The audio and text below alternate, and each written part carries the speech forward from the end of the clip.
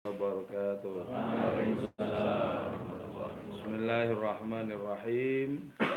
Hamdan wa thana'an laka ya Allah, salatan wa salaman laka ya Habiballah, wa ala alika wa ashabika ya khair khalqillah, laka ya Rasulullah, wa li jami' man ittaba'a dinaka ya Habiballah.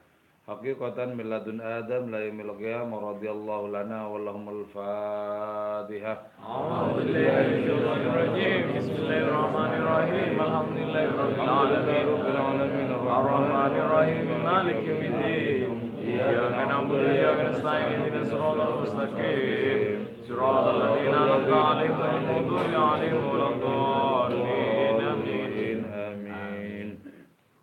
Litaqarrubina ila Allah ta'ala li muhabbatina ila Rasulillah sallallahu alaihi wasallam li salamatina fid din wa dunya wal akhirah. لقضاء ديوننا لقضاء حاجاتنا من حوائج الدنيا والآخرة تيسير أرزاقنا حلالا طيبا مباركا كثيرا وسعا لصحة جسدنا قلوبنا لشفاء أمراضنا ظاهرا باطنا لدفع البلايا والمحن والفتن والأمراض الأسقام ولمنافعنا لمصالحنا لأهل بيتنا وأولادنا وذرياتنا وجوارنا وأصدقائنا وجميع المسلمين والمسلمات المؤمنين المؤمنات الأحياء منهم والأموات ولعز الإسلام والمسلمين بجودك يا الله بشفاعة نبيك يا الله ببركة أوليائك يا الله بأسرار الفاتحة. أعوذ بالله من الشيطان الرجيم. بسم الله الرحمن الرحيم. الحمد لله رب العالمين. الرحمن الرحيم. مالك يوم الدين. إياك نعبد وإياك نستعين. اهدنا الصراط المستقيم. صراط الذين أنعمت عليهم غير المغضوب عليهم ولا المصنف رحمه الله تعالى ونفعنا بعلومه وأمدنا بأسراره وفاض علينا من بركاته وبكم آمين.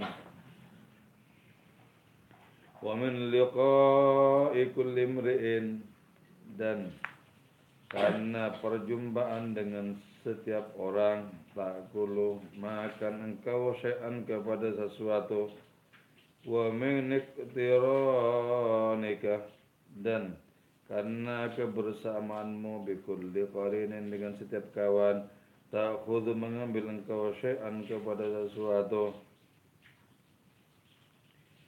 wa indama sara kaukabun, dan manakala jadi kaukabun apa suatu bintang atau planet qarinan, ialah kawan di kaukabin bagi suatu bintang yang lain, yatawalladu maka beranak atau lahir syai'un apa sesuatu, bila jidalin dengan tanpa adanya perdebatan, min hadzal iqtiran dari adanya perkawanan ini. Kita makan sesuatu yang baik akan melahirkan tindakan dan perilaku yang baik, sedangkan makan sesuatu yang buruk akan melahirkan tindakan dan perilaku yang buruk. Nah, makanan asli kita itu adalah cahaya Allah atau petunjuk. Itu makanan asli kita manusia. Berarti ini menunjuk kepada dimensi rohani kita. Rohani kita itu eksis, sehat, tegak dengan mengkonsumsi cahaya Allah. Sementara ketika yang lebih mendominasi jasad kita, maka yang akan dimakan, istilah Maulana Rumi itu adalah ulat bumi. Yang akan dimakan itu adalah keburukan demi keburukan. Nanti outputnya, perilakunya itu juga keburukan. Nah, ini tidak saja berkaitan dengan sesuatu yang dikonsumsi, yang dipahami itu ya, tidak. Misalnya begini ya, agama itu kan bagus, tapi kalau menelannya salah, nanti outputnya itu adalah tindakan-tindakan yang destruktif, agresif, tindakan-tindakan yang justru merusak dengan sesama, dengan orang lain, padahal agamanya bagus. Di dunia ini mana ada agama yang menganjurkan kejelekan, keburukan, kemungkaran, kan tidak ada. Tapi karena menelannya itu keliru, maka kemudian yang lahir adalah tindakan-tindakan yang destruktif itu tadi. Sama kita makan apa saja ya, nanti akan bisa merusak pencernaan kalau asal. Nasi ya, sama lele, telan sama tulang-tulangnya. Itu kan nanti rusak ininya. Kalau sudah rusak, ya, pencernaannya itu nanti lahir tindakan-tindakan yang sesungguhnya menyakiti diri sendiri, juga bisa membuat repot orang lain. Jadi, karena itu, di samping berkaitan dengan sesuatu yang kita konsumsi, juga berkaitan dengan cara bagaimana kita mengkonsumsinya, benar atau tidak. Ada orang yang jahat, orang buruk, berkawan dengan orang baik. Boleh jadi bukan terutama untuk ukuran kebaikannya, tapi bisa mengerjakan keburukan apa orang ini, kan? Padahal kawannya orang baik. Tapi ternyata si jahat ini justru semakin mempersubur keburukan-keburukannya. Orang-orang munafik di zaman Nabi berkawan dengan orang beriman, tapi bukan dalam rangka bagaimana menciptakan akhlak yang terpuji di antara mereka. Orang-orang munafik itu berkawan dengan orang beriman, keuntungan apa yang bisa mereka dapatkan? Mungkin bisnis, mungkin bisa menipu dan lain semacamnya. Jadi karena itu kita dekat dengan siapa, dekat dengan apa, bisa mendapatkan kebaikan-kebaikan kalau cara kita benar, dan dekat dengan siapa atau dengan apapun bisa tetap buruk kalau memang caranya tidak benar. Nah, kita berjumpa dengan siapa, ya? Itu akan bisa melahirkan apa? Apa yang bisa kita ambil, faedah apa yang bisa kita dapatkan lewat perjumpaan, lewat perkawanan dengan siapa. Nah, mestinya yang kita terapkan adalah wakun mustafidan kulla yaumin ziyadatan.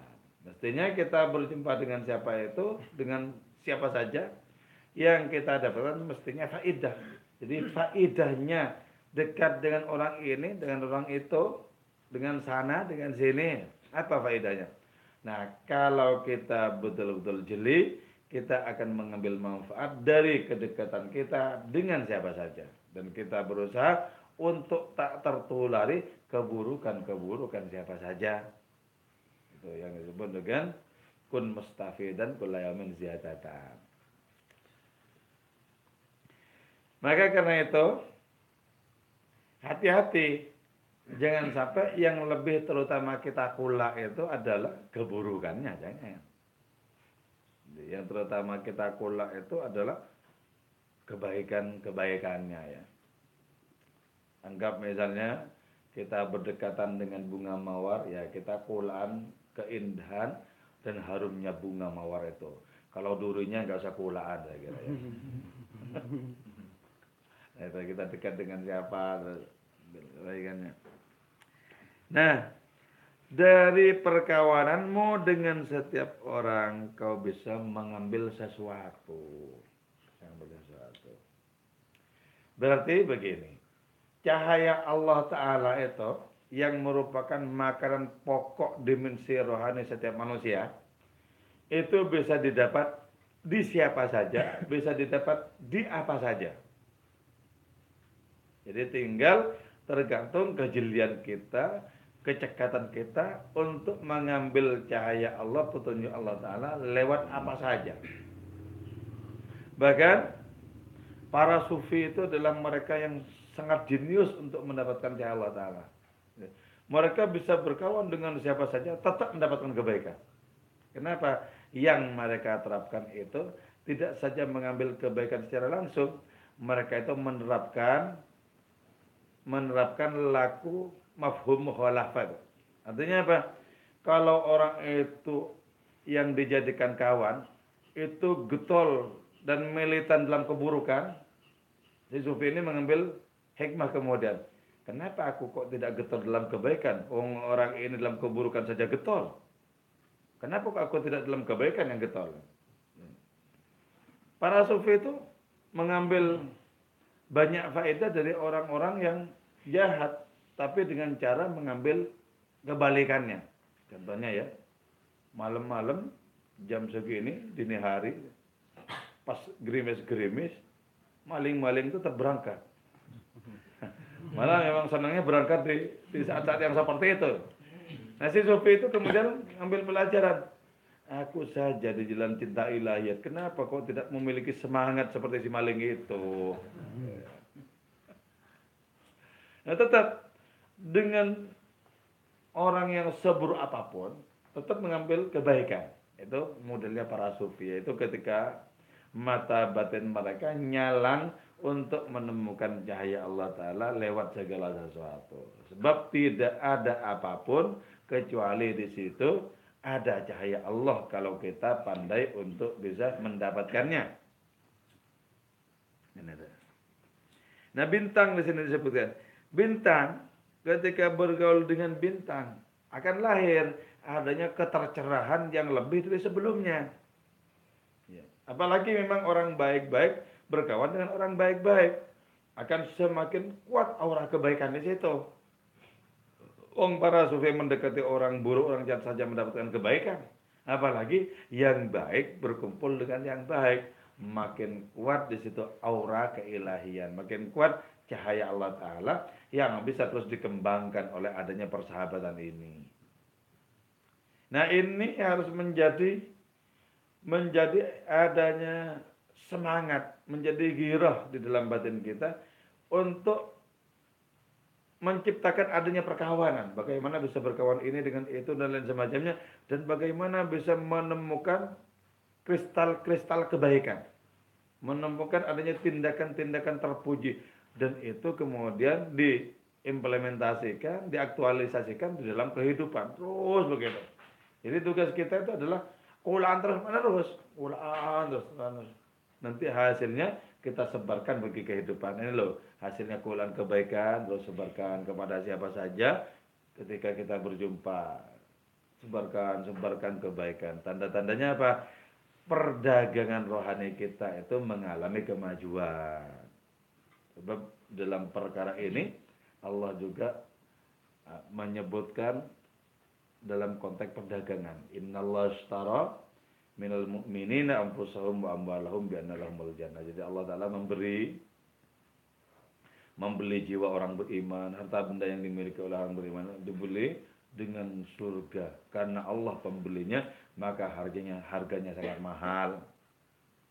Kita sebenarnya kan kita bisa menjual apa sama Gusti Allah? Wong seluruh kebaikan hakikatnya adalah Allah yang melakukan lewat kita. Dan terus dijual kepada Allah. Sama saja dengan kita dikasih barang sama seorang, dijual lagi sama yang ngasih. Tak jual. Sama yang ngasih itu dibeli mahal pula. Dari saking apa? Kasih sayangnya Allah Ta'ala kepada kita. Dibimbing kita oleh Allah kepada kebaikan. Setelah kebaikan itu dikerjakan dengan kekuatan Allah Ta'ala pula, kemudian dibeli oleh Allah semahal mungkin. Jadi makanya berkawan dengan Allah itu paling menguntungkan di dunia ini. Enggak ada yang lebih menguntungkan ketimbang berkawan dengan Allah. Jadi ini yang disebut dengan apa? Transendensi perkawanan. Jadi, dan berkawan dengan Allah itu bisa tidak secara langsung. Artinya apa? Kita menemukan dimensi-dimensi keilahian pada setiap orang. Nah, itu berkawan dengan Allah Ta'ala tidak secara langsung. Secara langsung misalnya, kita melakukan zikir, kita melakukan musyahadah, kita melakukan perenungan, dan kita makin merasakan akrabnya diri kita, hangatnya persahabatan kita dengan Allah Subhanahu wa Ta'ala. Jadi Maulana Rumi itu ngajak kepada kita untuk semakin berkualitas perkawanan kita dengan Allah Ta'ala secara langsung maupun secara tidak langsung. Makanya di sini disebutkan mestinya apa? Ketika bintang berkawan dengan bintang, planet berkawan dengan planet, mestinya apa? Ya tawalladu syai'un bila jidalin. Akan lahir sesuatu tanpa harus adanya debat dan cincong. Artinya mestinya secara otomatis kita memproduksi kebaikan lewat adanya perkawanan kita dengan siapa saja. Mestinya secara otomatis. Itu jiwa yang sudah dewasa. rohani yang sudah matang. Jadi bergaul dengan siapa saja, tetap yang dilahirkan itu adalah kebaikan demi kebaikan. Sama seperti pohon-pohon teratai, tumbuh di atas genangan lumpur, tapi yang dipantulkan adalah kecerahan, keindahan, kesucian. Ya. Teratai itu mengajarkan kepada kita bagaimana yang muncul dari diri kita hanyalah kebaikan, keindahan, kesucian. Walaupun tumbuh di atas genangan air yang busuk. Gambaran. Gambaran tentang orang beriman yang senantiasa mengambil saripati kebaikan di mana saja, kapan saja.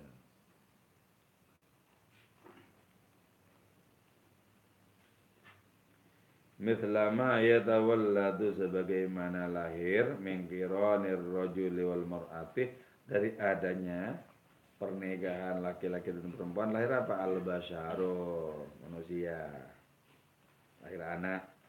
Wa min qiranil hajari wal hadid, dan dari adanya perkawanan batu dan besi lahir apa? Asyararu, yaitu percikan-percikan api.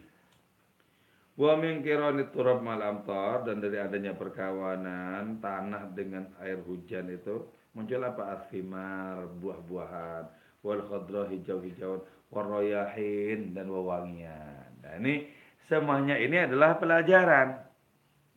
Pelajaran. Laki-laki nikah sama perempuan, lahir anak. Artinya apa? Kita itu juga berjumpa dengan siapa? Lahirkan anak, kebaikan. Kalau tidak, mandul. Jangan sampai kita berkawan dengan siapa saja kok mandul. Buktinya mandul, tidak bertambah baik. Mandul. Kalau masih dalam keadaan khawatir, maka pilihlah orang-orang untuk dijadikan kawan. Pilih yang baik-baik. Jangan bergabung dulu, jangan berkawan dulu dengan orang buruk. Nanti khawatirnya itu justru terpengaruh. Kalau sudah kedudukan rohani kita itu bukan terpengaruh tapi mempengaruhi, silakan bergaul dengan siapa saja. Nanti yang akan diproduksi cuma kebaikan demi kebaikan. Dan kita bisa mengukur kita ini taraf aman atau tidak aman. Kalau bergaul dengan orang buruk, kita ikut-ikutan buruk, berarti masih dalam taraf tidak aman. Jangan sembarang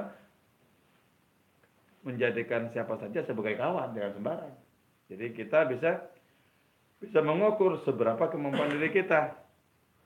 Kecuali kalau sudah betul-betul tangguh, berkawanlah dengan siapa saja, dan kemudian lahirkan dari adanya berkawanan itu perbuatan-perbuatan yang indah, perbuatan-perbuatan yang baik. Terus di sini juga diungkapkan bahwa ketika batu berkawan dengan besi, tumbuh, muncul percik-percik api. Ini juga satu pelajaran bahwa percik api itu simbol dari adanya kemanfaatan, simbol juga dari adanya penerangan. Nabi Musa ketika bersama keluarganya berjalan di malam hari untuk hijrah itu, kemudian menyaksikan api di lereng Gunung Sinai itu.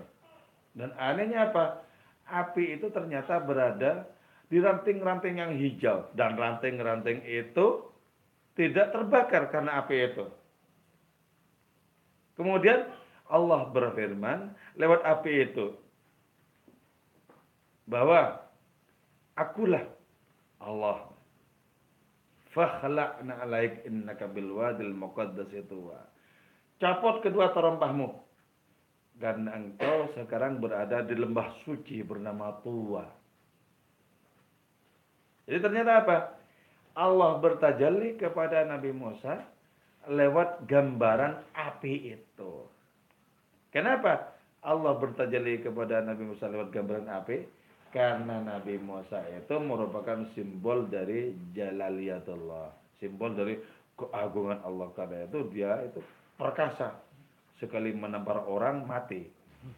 Jadi model waliullah yang betul-betul tangguh menjaga syariat, menjaga hududus syar'i, batasan-batasan syariat. Jadi modelnya kan ada model waliullah itu, terutama yang lebih ditekankan itu adalah ketegasannya untuk menegakkan ajaran-ajaran Allah Ta'ala. Ada model waliullah itu yang lebih mengedepankan kasih sayang. Itu modelnya Nabi Isa.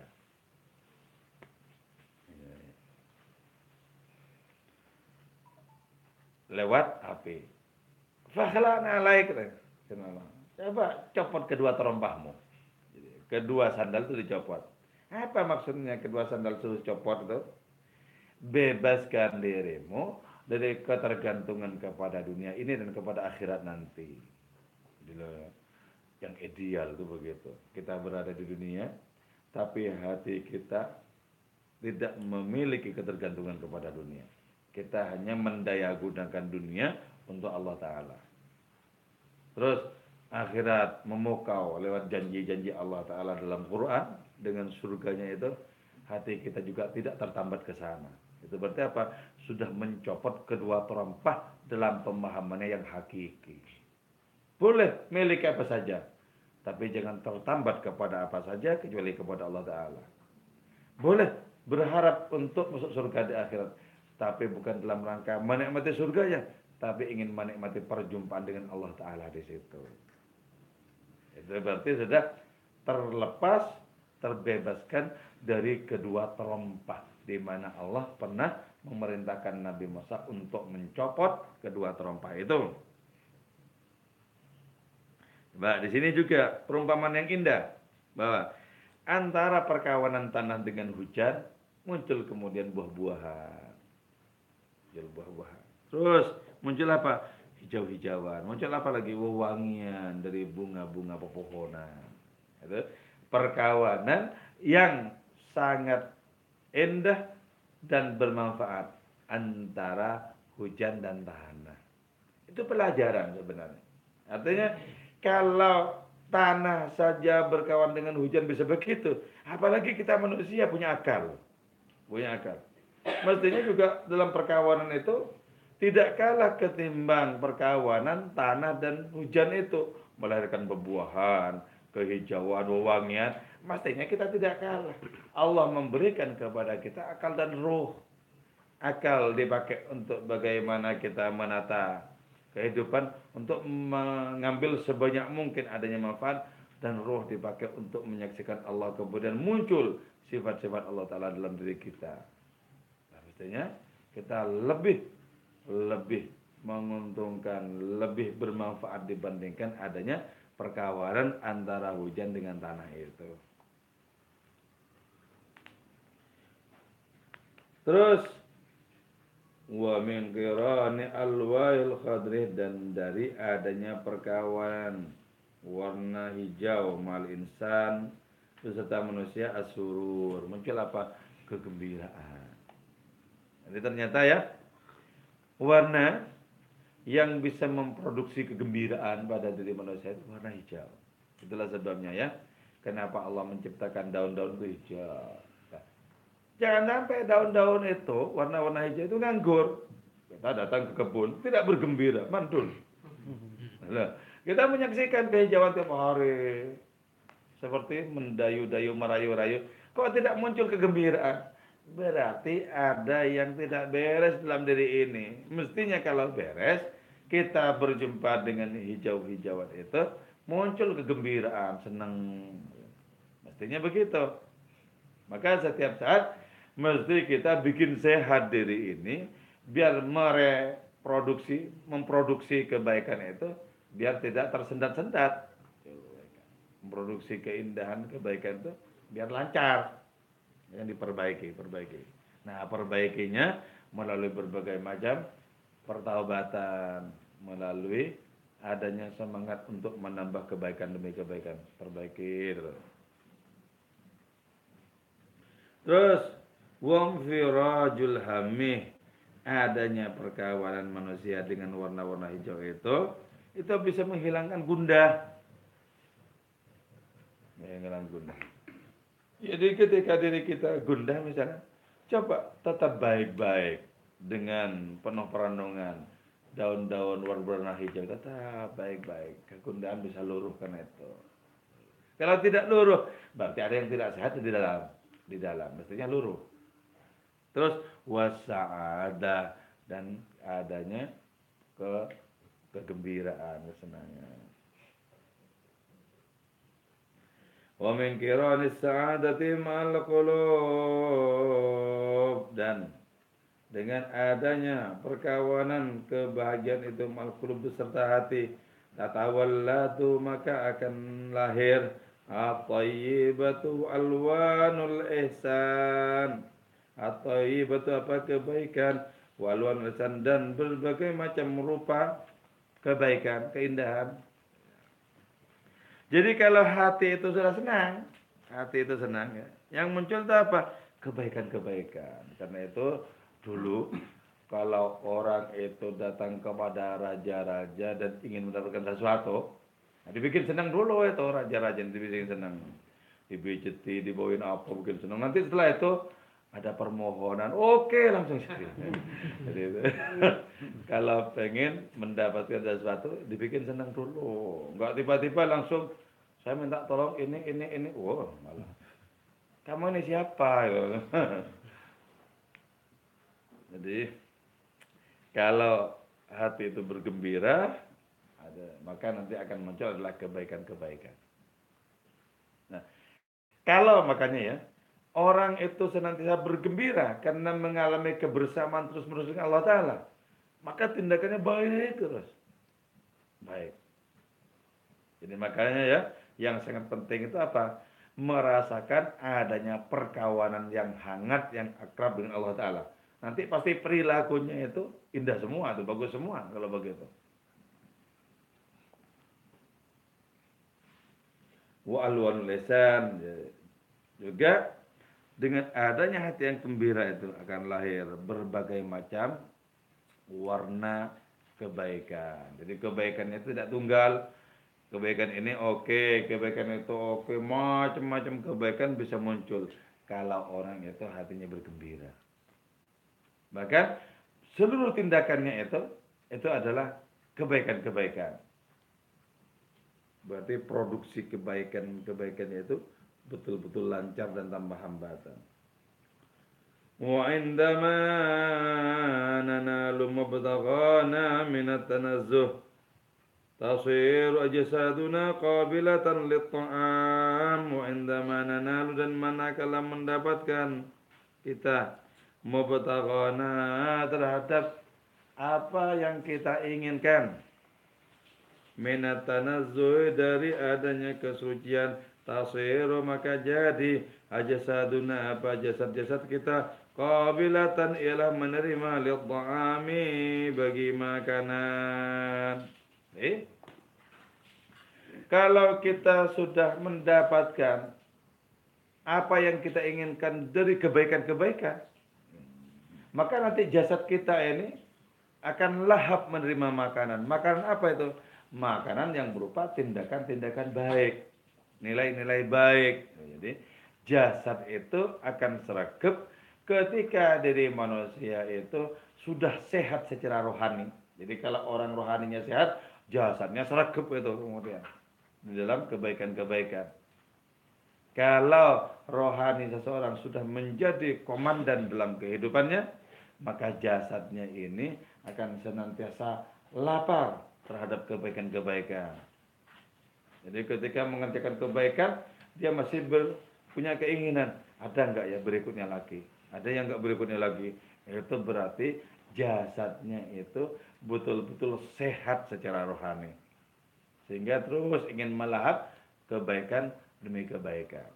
Nah, keinginan untuk melahap kebaikan demi kebaikan ini yang kemudian melahirkan adanya seseorang dianugerahi kesanggupan oleh Allah Subhanahu wa taala pada satu waktu bisa mengerjakan kebaikan di mana-mana, dengan kelihatannya itu bisa membelah jasad dan bisa berada di mana-mana pada waktu yang tunggal. Jadi kan orang itu begini ya. Misalnya orang itu semangat dan senang mengerjakan perintah Allah Ta'ala, maka oleh Allah Ta'ala akan ditunjukkan perintah kebaikan yang lain. Jadi kita kerjakan kebaikan dengan senang hati, dengan ikhlas. Allah kemudian akan memperlihatkan peluang untuk mengerjakan kebaikan, terus dikerjakan. Terus setelah itu diperlihatkan yang berikutnya, dikerjakan. Diperlihatkan berikutnya lagi dikerjakan. Sampai orang ini kewalahan jasadnya. Jadi inginnya mengerjakan berbagai macam kebaikan dan di mana-mana karena jasadnya sudah kewalahan, maka dia cukup dengan adanya kebaikan-kebaikan yang bisa dijangkau. Sementara hatinya masih ingin mengerjakan kebaikan di mana-mana lagi. Dari saking senangnya. Di saat itulah kemudian peristiwa tajassud itu dikehendaki oleh Allah. Artinya apa? Orangnya berada di sini, tapi ternyata mengerjakan kebaikan di mana-mana pada waktu yang sama. Itu yang disebut dengan membelah jasad ya. Para wali banyak yang mengalami begini. Orangnya satu, tapi pada waktu yang bersamaan itu mengerjakan kebaikan di tempat-tempat yang berbeda. Makanya Imam Al-Harmain itu disebut Harmain karena mengimami sholat maghrib yang sama di Mekah dan Madinah sekaligus. Loh, kok ada dua? Jangankan cuma dua ya. Syekh Ahmad Hadri sampai jadi 30. Pernah di suatu hari Jum'at ya, satu orang itu menjadi khatib dan imam di masjid sebanyak 30. Jadi, di 30 masjid. Nah, ketahuannya gimana? Ketahuannya itu begini. Ketika di antara orang-orang yang berjamaah di masjid-masjid itu ya, itu di antara mereka ada yang musafir. Nah, kemudian di antara para musafir itu berjumpa di satu tempat dan bercerita tentang Syekh Ahmad Al-Hadri yang baru saja menjadi khatib dan imam masjid itu. Kata musafir yang satu, di sana tadi yang ngisi khutbah sama imam Syekh Ahmad Al-Hadri. Masa kok di tempat aku Jumatan di sana beliau juga? Ternyata bukan hanya 2 orang, 30 orang. 30 orang. Nah, itu yang saya maksudkan. Ketika jasad ini terbatas, sementara semangat untuk mengerjakan kebaikan dengan penuh keikhlasan dan kesenangan masih ada, Allah itu boleh saja kemudian menghendaki orang ini mengalami tajassud. Apa tajassud itu? Tajassud itu adalah tampaknya jasad orang ini di mana-mana, walaupun sesungguhnya berada di satu tempat. Dan Syekh Ahmad Al-Hadri ini seorang wali majdzub ya. Sebab ketika berkhutbah itu kemudian memarah-marahi jamaahnya. Wa ya ayuhan nas, la ilaha lakum illa iblis.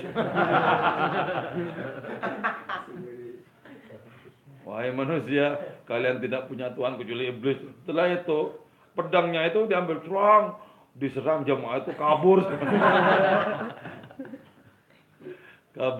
Kabur kemudian beliau khutbah sendiri tanpa siapa-siapa di depannya.